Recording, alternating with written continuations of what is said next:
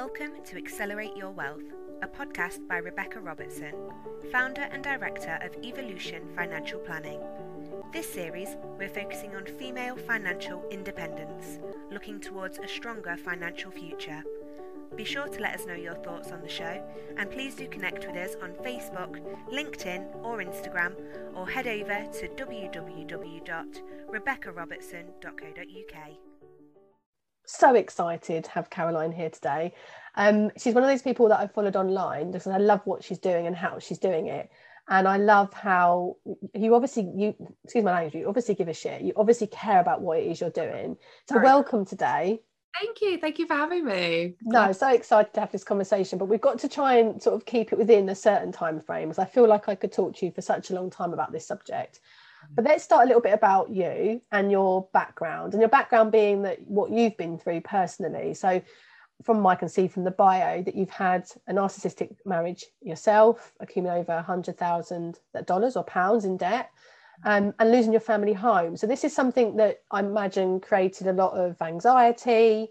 I can see you had PTSD from this, depression, self-harm.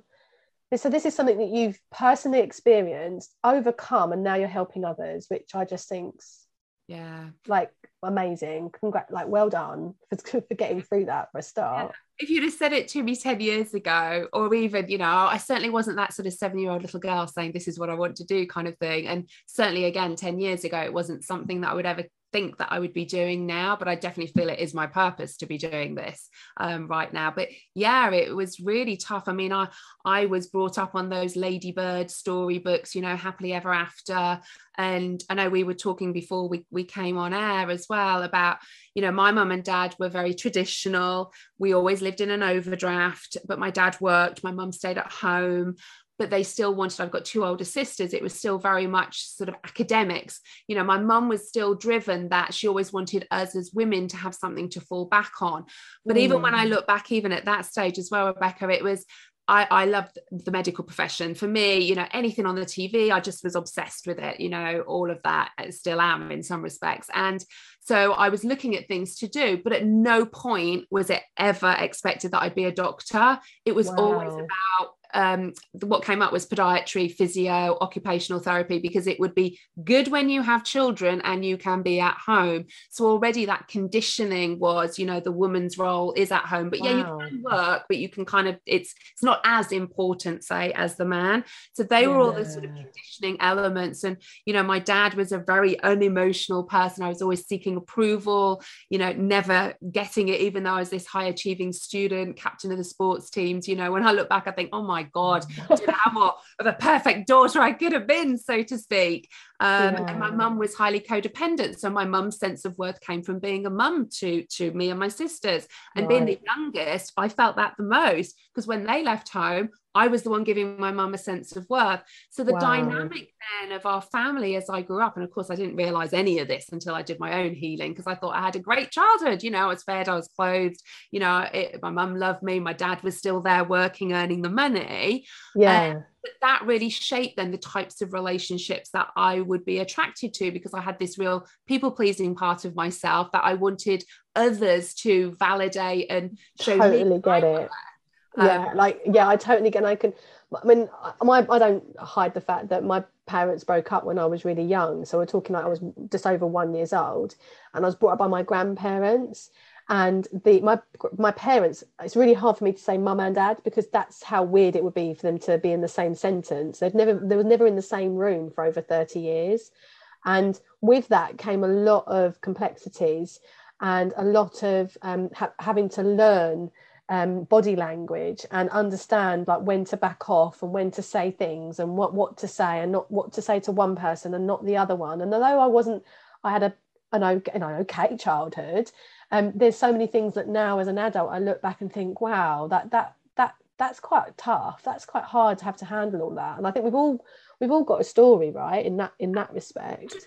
you know, and as we are growing up, our attachments to our caregivers and parents, those around us, really shape then what we feel about ourselves, which then impacts the types of relationships we end up having as we become adults. And you know, certainly for me, you know, I don't even know how sometimes my mum and dad did stay together, because again, they slept in separate rooms, and it was just, you know, it was almost like, but their generation, they're not going to get a divorce, so to speak. And don't get me wrong, I know they will have had their moments together and of tenderness and things, but you know, for me, seeing that, it felt like they were there mechanically to bring up a family, and they had their roles, and you know, not necessarily the love for each other.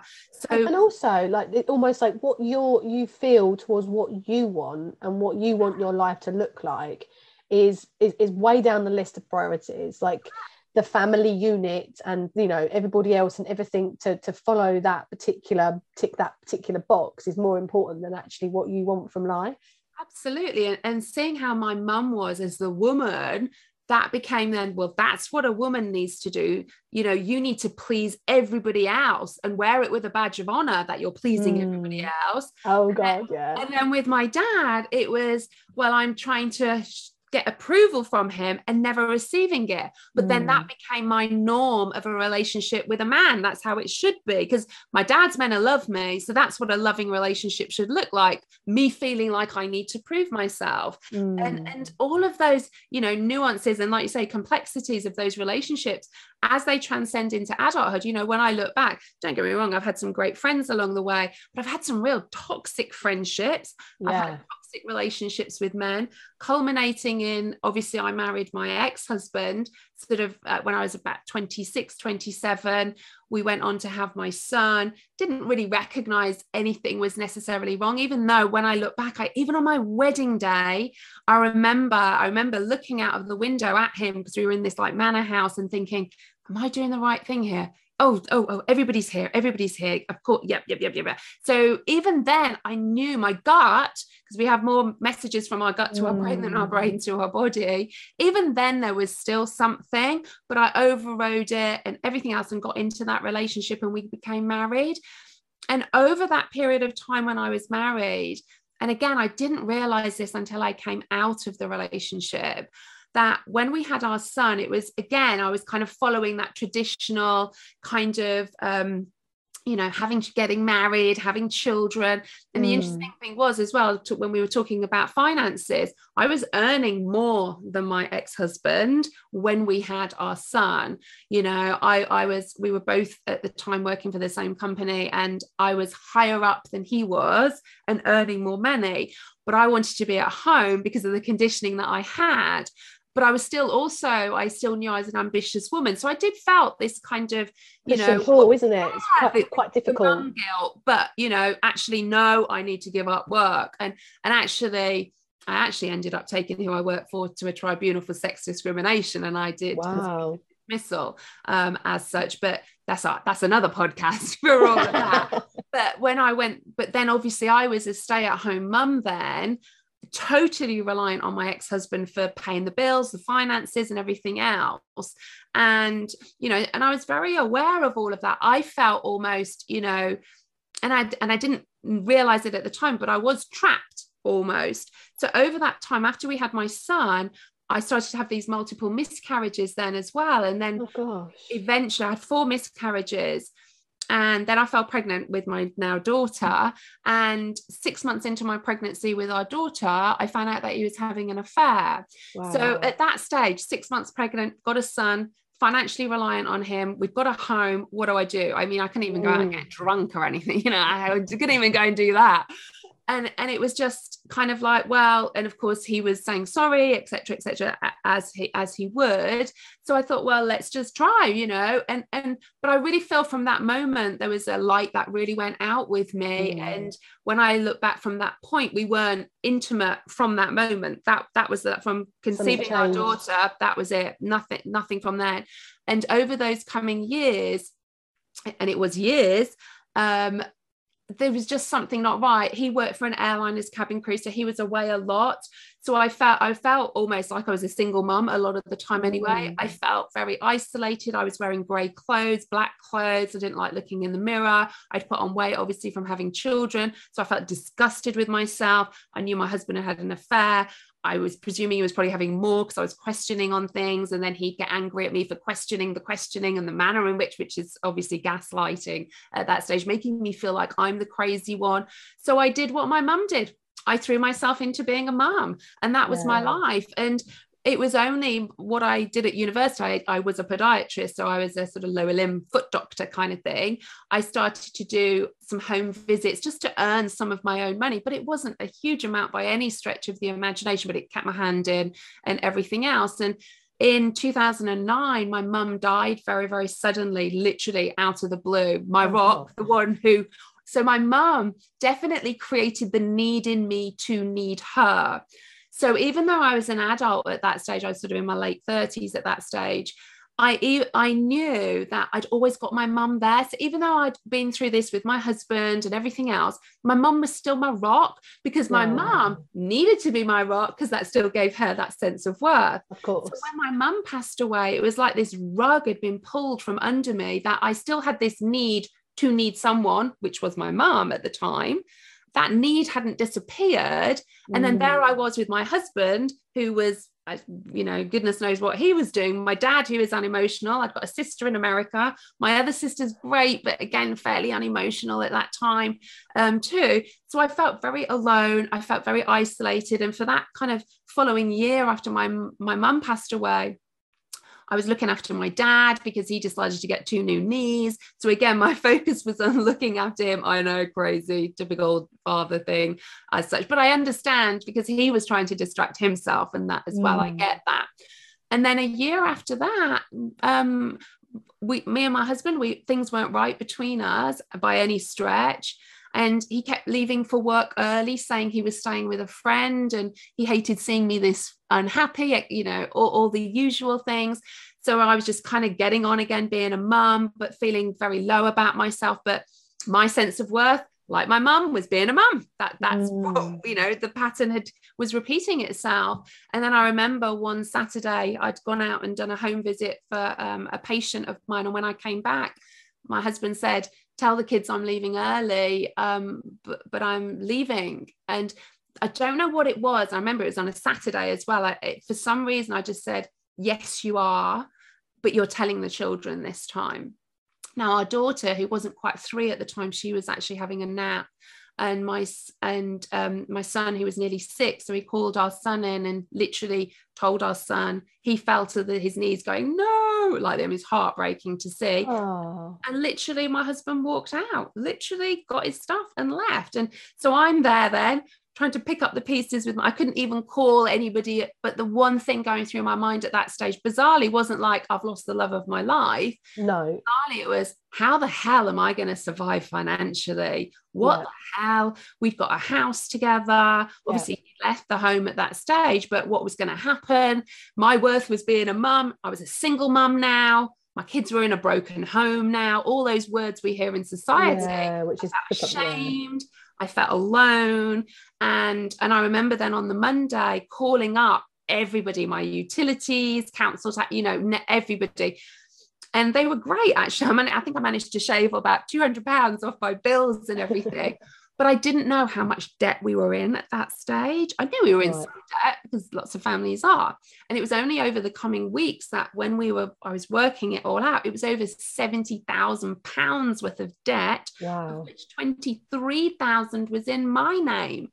Now, I was earning a few £100 a month at that stage, living in a house with a £1,600 mortgage. And I'm thinking, what am I going to do here? I do not know. And that fear, like you didn't walk away because you knew that already, right? So if you'd have been in a position where, I don't know, you were earning, a couple of grand a month, you'd think, actually, this relationship is not worth my time. And your self-worth, even if it might not be perfect, would be that much more because you had a little bit of your own independence.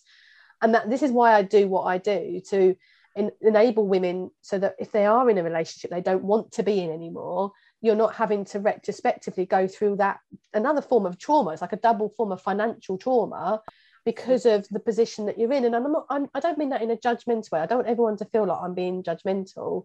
I'm not. I know we all make choices, and we need to make, stick with them. And if we want to be a stay-at-home mum, then I completely respect that. But for me, I was made redundant when I was pregnant with Emily, who's 13 now. And it was literally 6 months before the recession hit in financial services in 2008. So for me to get another job was impossible. So there I am, like heavily pregnant, trying to get another job, couldn't get one.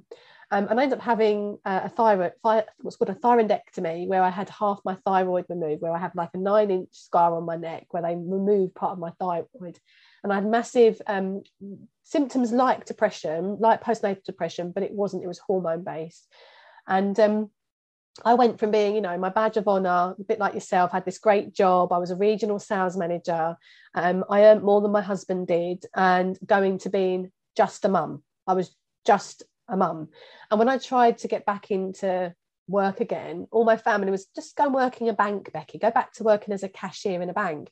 And I've got a whole story around that, but put it this way, I walked out a couple of interviews crying. I wasn't in a place. So I totally get that place where you're not feeling yourself, you're not feeling your normal confidence. I know I was wearing pinstripe TM Lewin suits and shirts, and with cufflinks in London, so as a top regional manager, going to being not even able to get a cashier job in a bank because my confidence was completely knocked.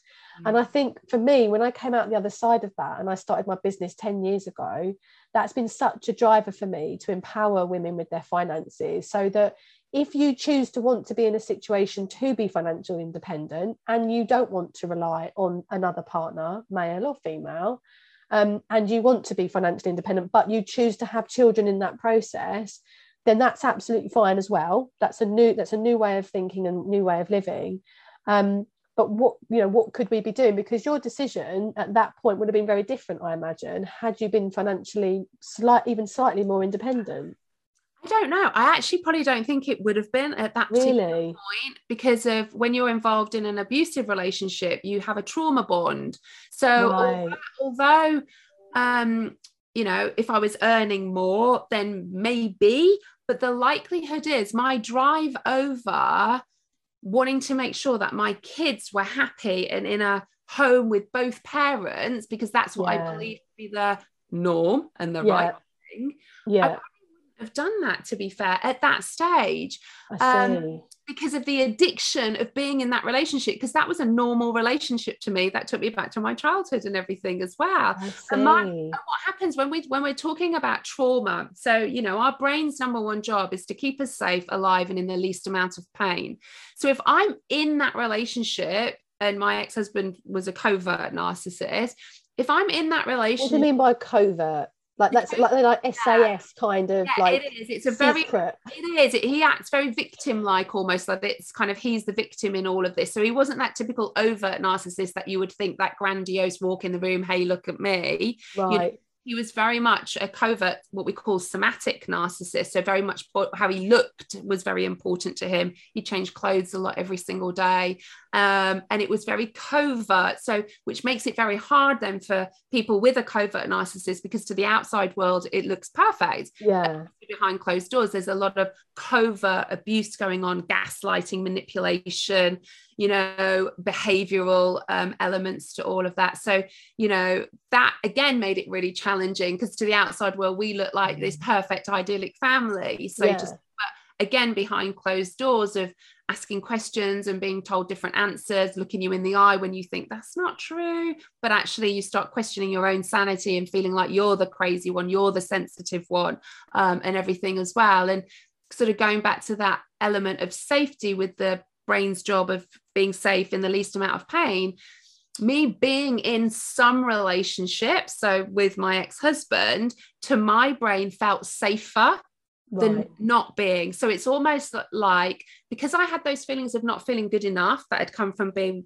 obviously my dad's behavior as a child. So that kind of created an inner child wound for me of I'm not good enough, because I felt like whatever I was doing to my dad wasn't good enough, because my interpretation of my dad's behavior was he's behaving like that because I'm not good enough, not he's behaving like that because of his childhood. You don't have that cognitive capacity. No, we don't. No. Recognize that. So that kind of created that inner child wound of I'm not good enough. So I would have all of these protector parts coming up, like people pleasing, high achieving, all of those to try and prove my sense of worth, to get that praise, to get that recognition, to soothe the wound of not being good enough. So when I'm in that relationship with a narcissist and I'm trying to prove my worth all of the time, that's normal to me. That's a normal relationship for me to be in. That's what my brain knows. And my brain knows, well, being in this relationship, yeah, you might not be happy, but you're alive and you're safe, because you were alive and safe as a kid. So we know it's an okay relationship for you to be in. Every cell of my body recognizes that it's familiar, so it's safe. So every time then, if I think about leaving, for instance, my whole system is like, no way, we don't know. That could be even more dangerous. And if you're not with anyone, well, yeah, you are really not good enough then, aren't you? So it's almost like those breadcrumbs of love that I would be getting off my husband at the time, to my brain and system and body is like, it's better than nothing. Because if you're not with anything, then my God, that wound is going to bleed like crazy. And this is why when we see women in these abusive relationships and other people, just leave them, just ignore, just go. This is when people aren't trauma informed. They don't understand the dynamics of, actually, it feels safer for them to be in the relationship. I got it. Yeah. Than to leave. Now, that might seem crazy to somebody else, but we don't know what has gone on in their past, their childhood, their relationships previously, to create that wound that it feels safer to be in that relationship. And actually, most murders, homicides happen in the first 7 days of leaving an abusive relationship as well. That's very true. I know that to be fact, because the lady we who spoke to said the same thing. Yeah, it's actually most of the domestic abuse, in terms of then leading to murder. They did a specialist case of 50 most recent murders. So they could create like a tool, a support tool for going forward for women that would report it to the police. And yeah, the majority was after the event. So actually leaving, and the process of leaving, is actually, you have to do very carefully. Yes, safe. I volunteer at the local domestic abuse charity, and safety is the priority with this. You have to create that safe space to be able to leave. But very often people feel safer in it and don't want to leave as such. Now, they will know cognitively on some level, this is not a good relationship. I knew it wasn't a good relationship. And this is why, if you're trying to say to people, well, even if you're trying to do it in a beautiful, loving, compassionate way, just leave, let's just go. What happens is, if they still feel safer in that relationship, just like I did, and you've got family, friends intentionally trying to support you, saying, just go, and then you don't go, you're going to carry on saying to yourself, oh, I really am not even good enough for my friends and family now, because they're telling me to go and I'm not going. And what happens is that wound starts bleeding even more. You were still in the relationship anyway, and you start to isolate and retreat even more, which is exactly what I did as well. I would isolate myself, I wouldn't go out much. And again, it was very difficult because of my husband's job at the time too, because of childcare, and my mum wasn't around. I didn't want to ask my dad. So, any social life was quite limited. It was more around mums of, kids and stuff like this. But I would still put on a front, but I'd be in grey tracksuits all of the time. Literally, it's a standing joke now with my kids. We talk about my grey tracksuits and stuff and everything, because I wanted to be invisible. I felt worthless. For the most of my 30s, I was in what we call functional freeze. So I was totally dissociated, totally numbed out. I was literally existing, functioning as a mum, because that's the job I needed to do to get at least some sense of worth, still trying on occasion to, get my marriage working and everything else. And then when the relationship ended, my wound was bleeding, even though cognitively I was kind of like, well, now that's giving me the green light. I didn't leave, badge of honor. He left me, kind of thing. That's not necessarily a good thing, I hasten to add, but in my wisdom at the time, I thought it was better for the children, and again, we can't judge people for staying, going, whatever. Really not. No, we don't know the people's circumstances. Absolutely. Yeah. But then when I left and I found out we were in all of this debt, it was like, oh my God, what am I going to do? And that whole thing of, I don't want to put my kids in full-time childcare, because that meant I'm a bad mum, right?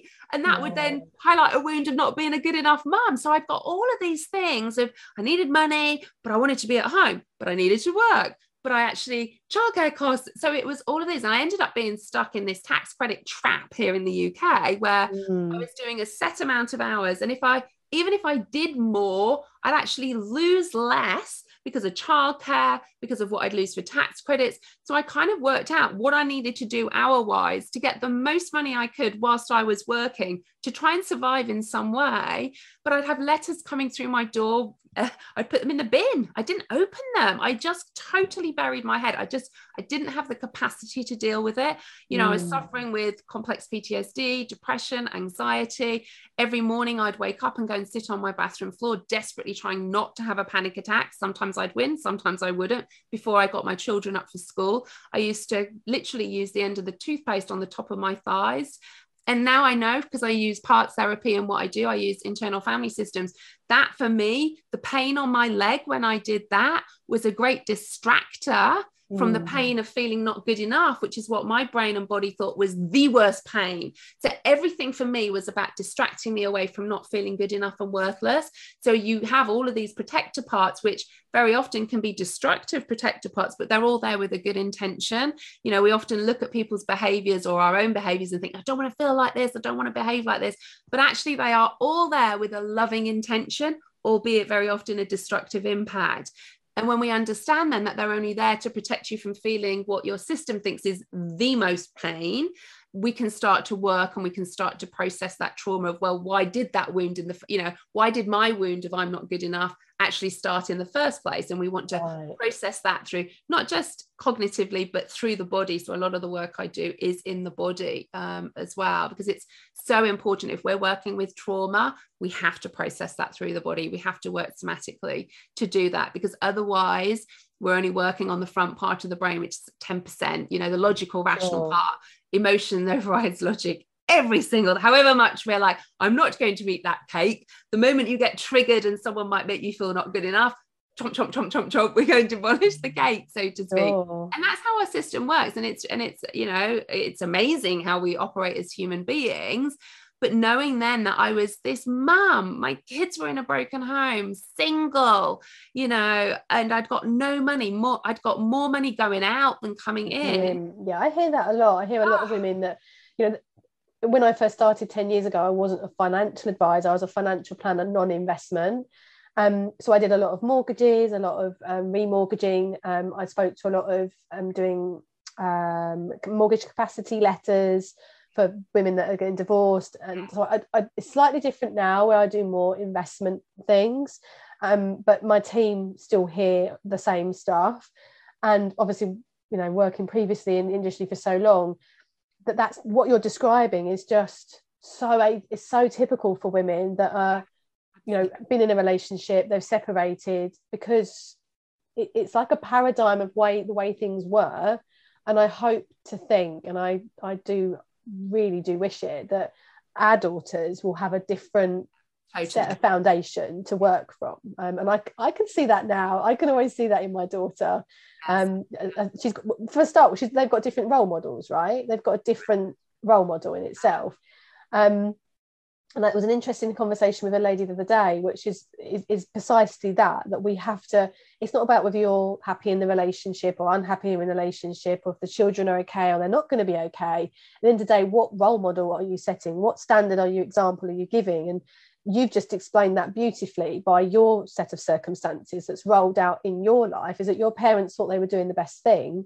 And actually the role model that they gave you was actually giving you the wrong impression, and unintentionally. Correct. And I think that's the thing. It's because we do live in a very judgmental society, and I think, I look at my parents, my dad's still here as well, and I look at them with so much love and compassion, because they did do the best that they could with what they were then taught and given. And I think, when we talk about healing and being role models, it has to start with ourselves first and foremost. We have to work on ourselves first to be that role model, because no matter then, you want the best for your children. It's like the old oxygen mask on an aeroplane. You've got to put it on yourself first. The best gift you can give to your children is self-love, for you to role model that to your children. Because when you do that, and then you start operating from a place of safety and your own true self, you see things very differently as such, and then your children will see things very differently.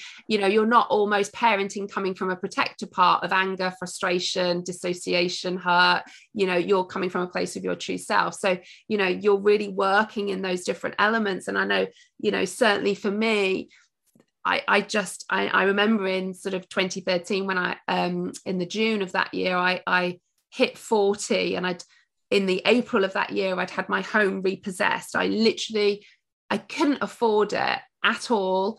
My ex wasn't I get £97 a month from my ex, and he's full time with an airline. I mean, it's crazy. It's still going through stuff, and that not because I need the money now, thank goodness, but because of the principle of it. And I just remember thinking, oh my God, I am 40 years old. I own nothing. I have no assets.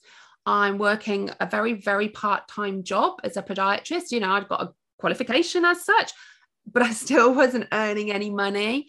I was relying on the state for child tax credits, or universal credits as they are now.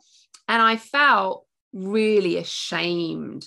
I felt, how could I have a life like this? What happened, Caroline? What the hell happened for you to be a single mom, bringing your kids up?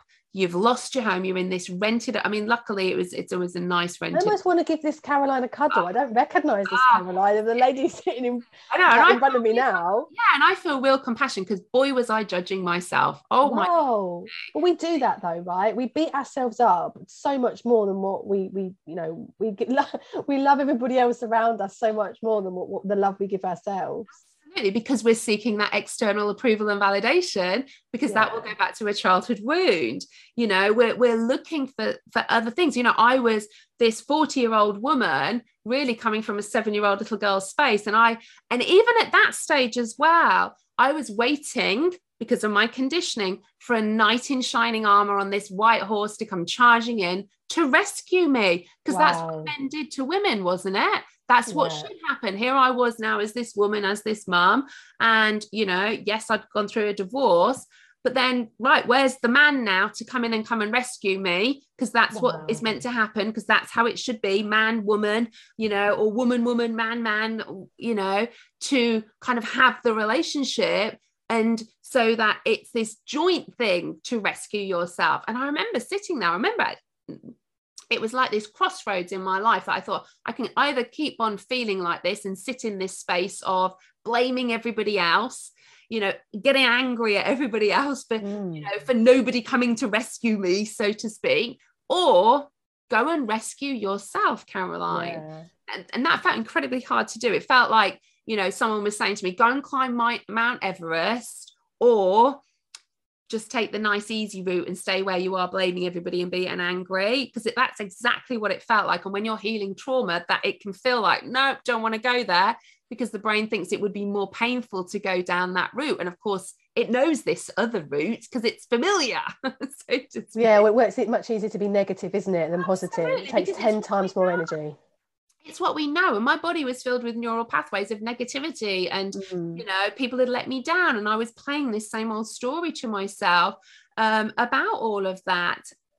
I'm intrigued to know how you went from being so ashamed of yourself, and I'm really shocked in almost the venom, the way you described that feeling to yourself. I really did. To where you are now. Like, okay, we all have a journey, but that's a leap in itself, isn't it? Yeah, I think towards the end of 2013, bizarrely, I ended up joining a network marketing company, of all things, to earn, for me at the time, an extra few £100 a month. £50 a week to me was a lot of money. And I joined this company, didn't even really know what the hell it was or anything else, but when I joined, I could actually see other people in the company earning this like 6-figure income and beyond, and I thought, how are they doing that? I want to learn. Now, I've always been a great student. That's something that, obviously, having a dad who you didn't feel good enough for, absolutely. So actually, some of those negative parts that you would perceive actually has stood me in really good stead. In some, I'm a hard worker. My work ethic is strong because I'm going to prove my worth, kind of thing. Got it. So I started to build this business in this company, and within a year myself, I built a team where we were turning over £1 million worth of product, and I built like thousands in my team. I was qualifying for the holidays. I was getting big checks and stuff as well. And don't get me wrong, it was a part of my journey, because there's a lot of personal development involved in network marketing. There is, yeah. As soon as you said that, I thought, well, then that makes sense. And that was kind of an inroad. And I was working with a therapist as well at the time. But again, it was a lot of talking. So it's keeping me being re-traumatized with all of that.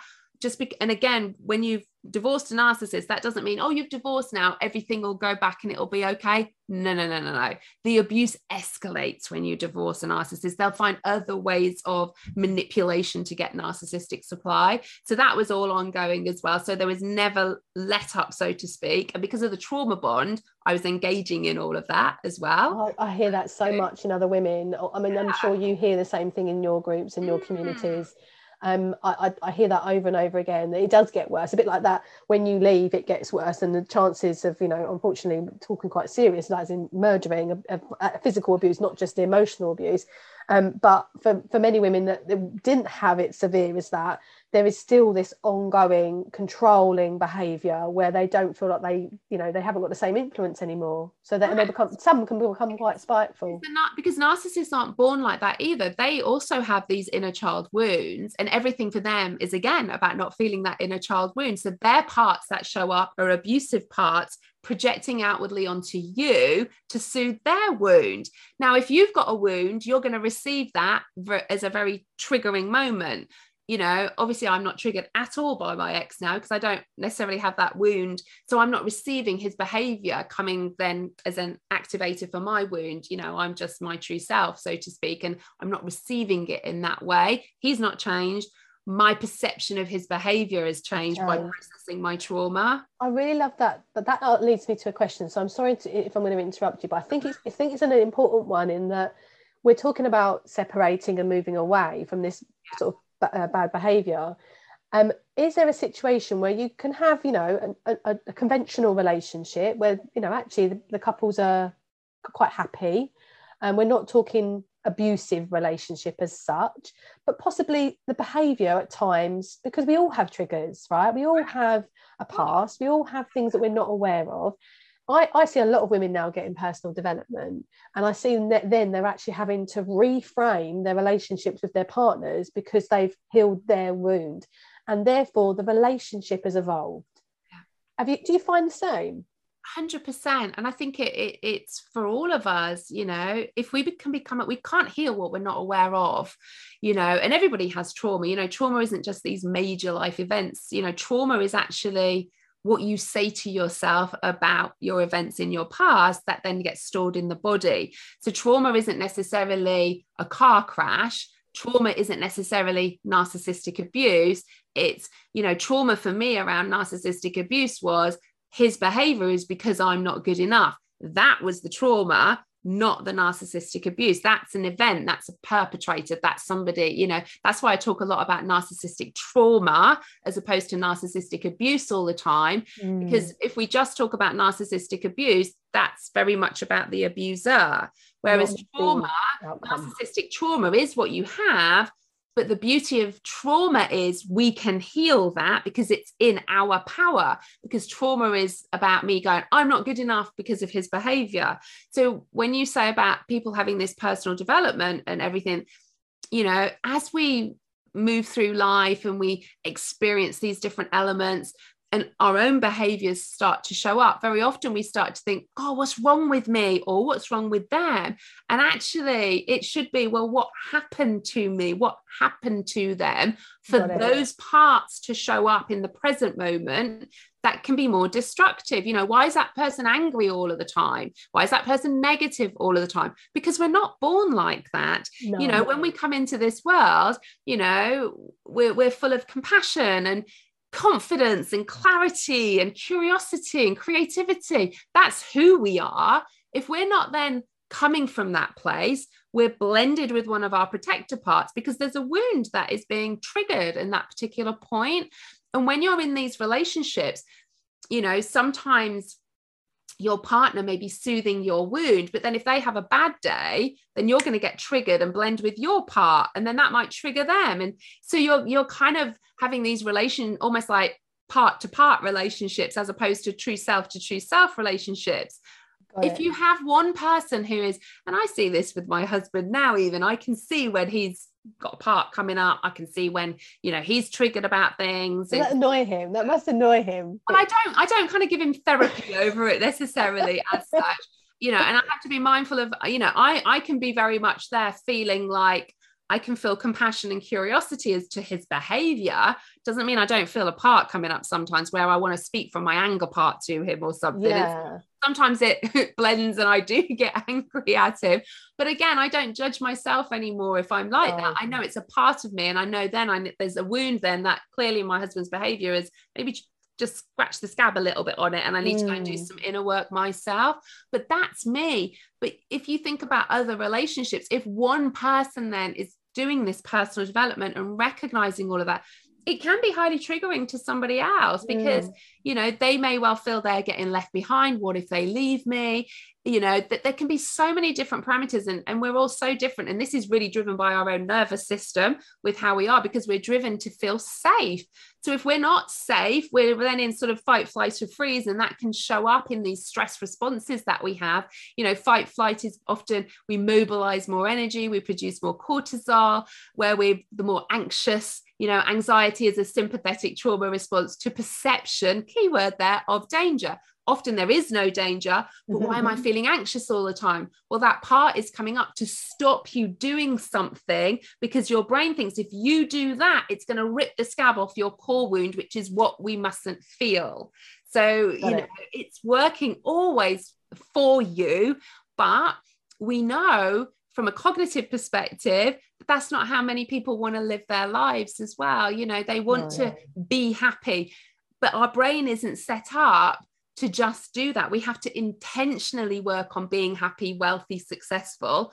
Our whole system is set up for survival first and foremost. So if we've got a wound from a childhood where it's really painful, it's like our brain in that moment goes, oh my God, this is so painful. Never want you to feel like this again. This is like deep pain, because it will be. Avoid it at all costs. Because it will be to a kid, but your system then gets stuck. So again, when I'm working with my clients, you know, we're working really on a stuck, wounded younger part of them.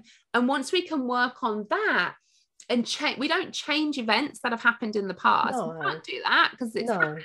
But we change the experience of those events. So I now, when I think of my childhood, I don't think, oh my God, I'm not good enough and there's a wound there.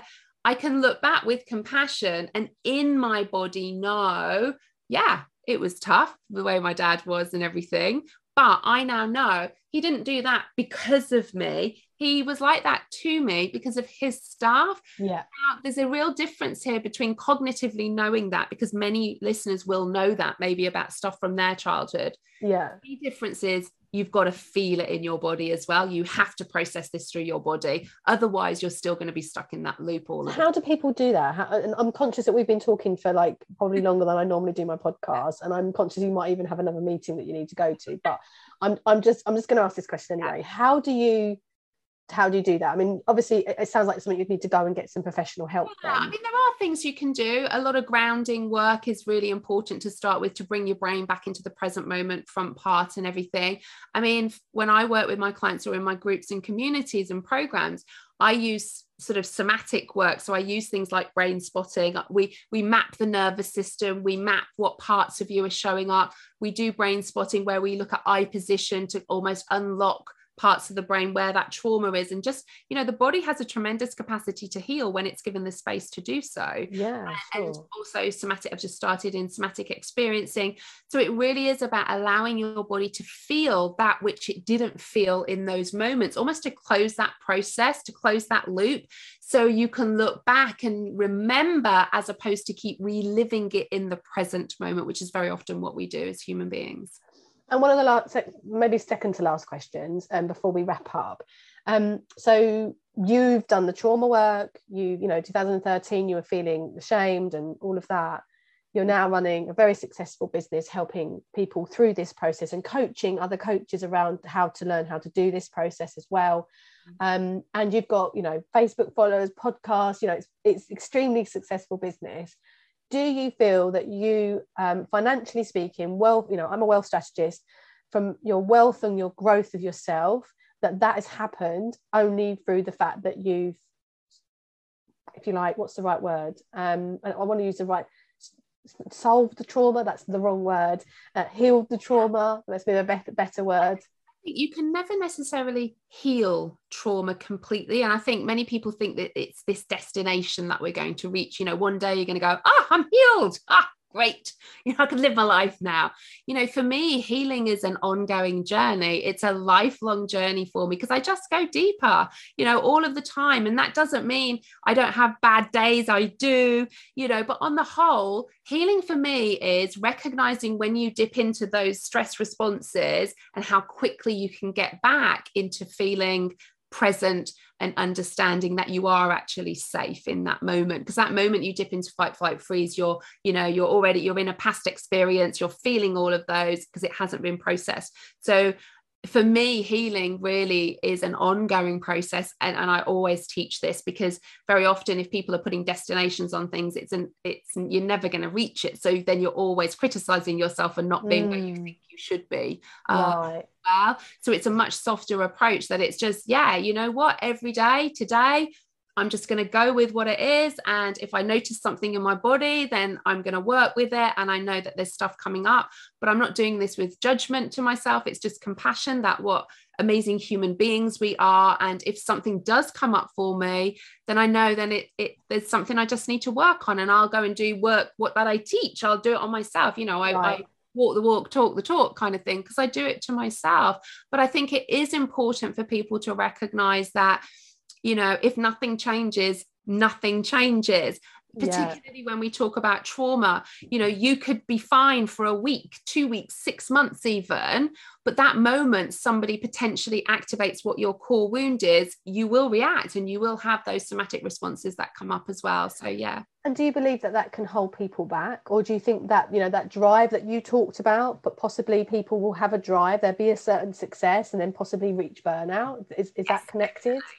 Absolutely, because if you're constantly in that fight, flight, freeze all of the time producing cortisol, you know, excess cortisol can lead to a lot of dis-ease, inflammation. This is why we tend to find people with ongoing trauma, even if they think they haven't got it, if they're still running their life being in fight, flight and freeze as such, thyroid issues, liver problems, kidney, digestive issues, you know, skin issues, alopecia. There's so many physical conditions that can then come from that we put down to, I'm just busy mum, or I'm just busy this, but actually lots of plates, busy. But again, and that's another badge of honor, right? Being busyness. We've all got, and with too many of us have got that. Adrenals are pumping out this cortisol. No wonder they're shattered, because what they're doing is they are pumping out cortisol in anticipation of the danger your brain thinks you may or may not be in because of your past experiences.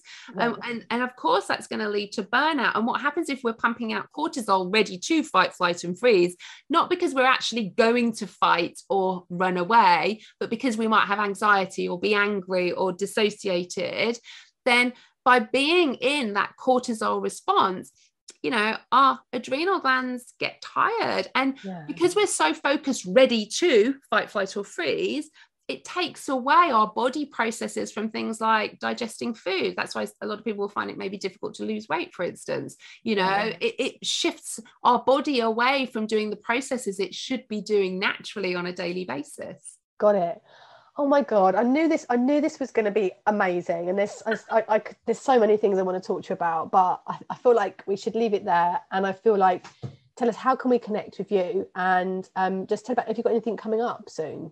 Yeah, so connecting with me, social media is always a great place. Instagram, Facebook. I've got a free support group on Facebook, Narcissistic Abuse and Trauma Recovery for Women.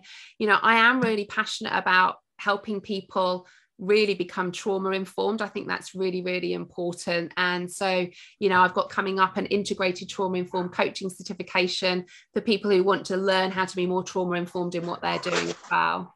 Amazing. Excuse the scratchy noise. Anyone that follows me on Instagram at the moment or Facebook, I currently have a rabbit in my office. Oh, you can probably hear my dog now as well, because I've just seen the postman come. It's like that little timing. He did time it well at the end of the podcast, though. This is at the end and not interrupting us. The other day I had to take his water bottle away because he's so noisy whilst he's drinking. But he's cute. I'm gradually taming him, that he'll come and sit next to me like an evil cat on my desk or something. I couldn't have our dog in here. No way. She'd be nosing out the window and barking straight away. Not anybody. Well, it's been absolutely amazing. Thank you so much for joining us today. And obviously go and connect with Caroline. Go and find her group. If it's somebody that you know that you feel that might be in a difficult place, not necessarily in a narcissistic or an abusive relationship, but you feel that they might need some help right now, then go and check out the resources and share it with them. Let them know that they're not alone and that there is help out there. And equally, if something you're going through personally, don't feel like you're alone either, and come and check out. There's many resources. I'm sure that there's podcasts. Your podcast is amazing, Caroline. So go and check it out. Just start the process. It's like you say, Caroline, it's not one immediate. I've personally been through a couple of programs in the last few years myself, and I can see a real difference in myself. The version of me 10 years ago that I described, pregnant, having a baby, and I was made redundant. It was very victim based.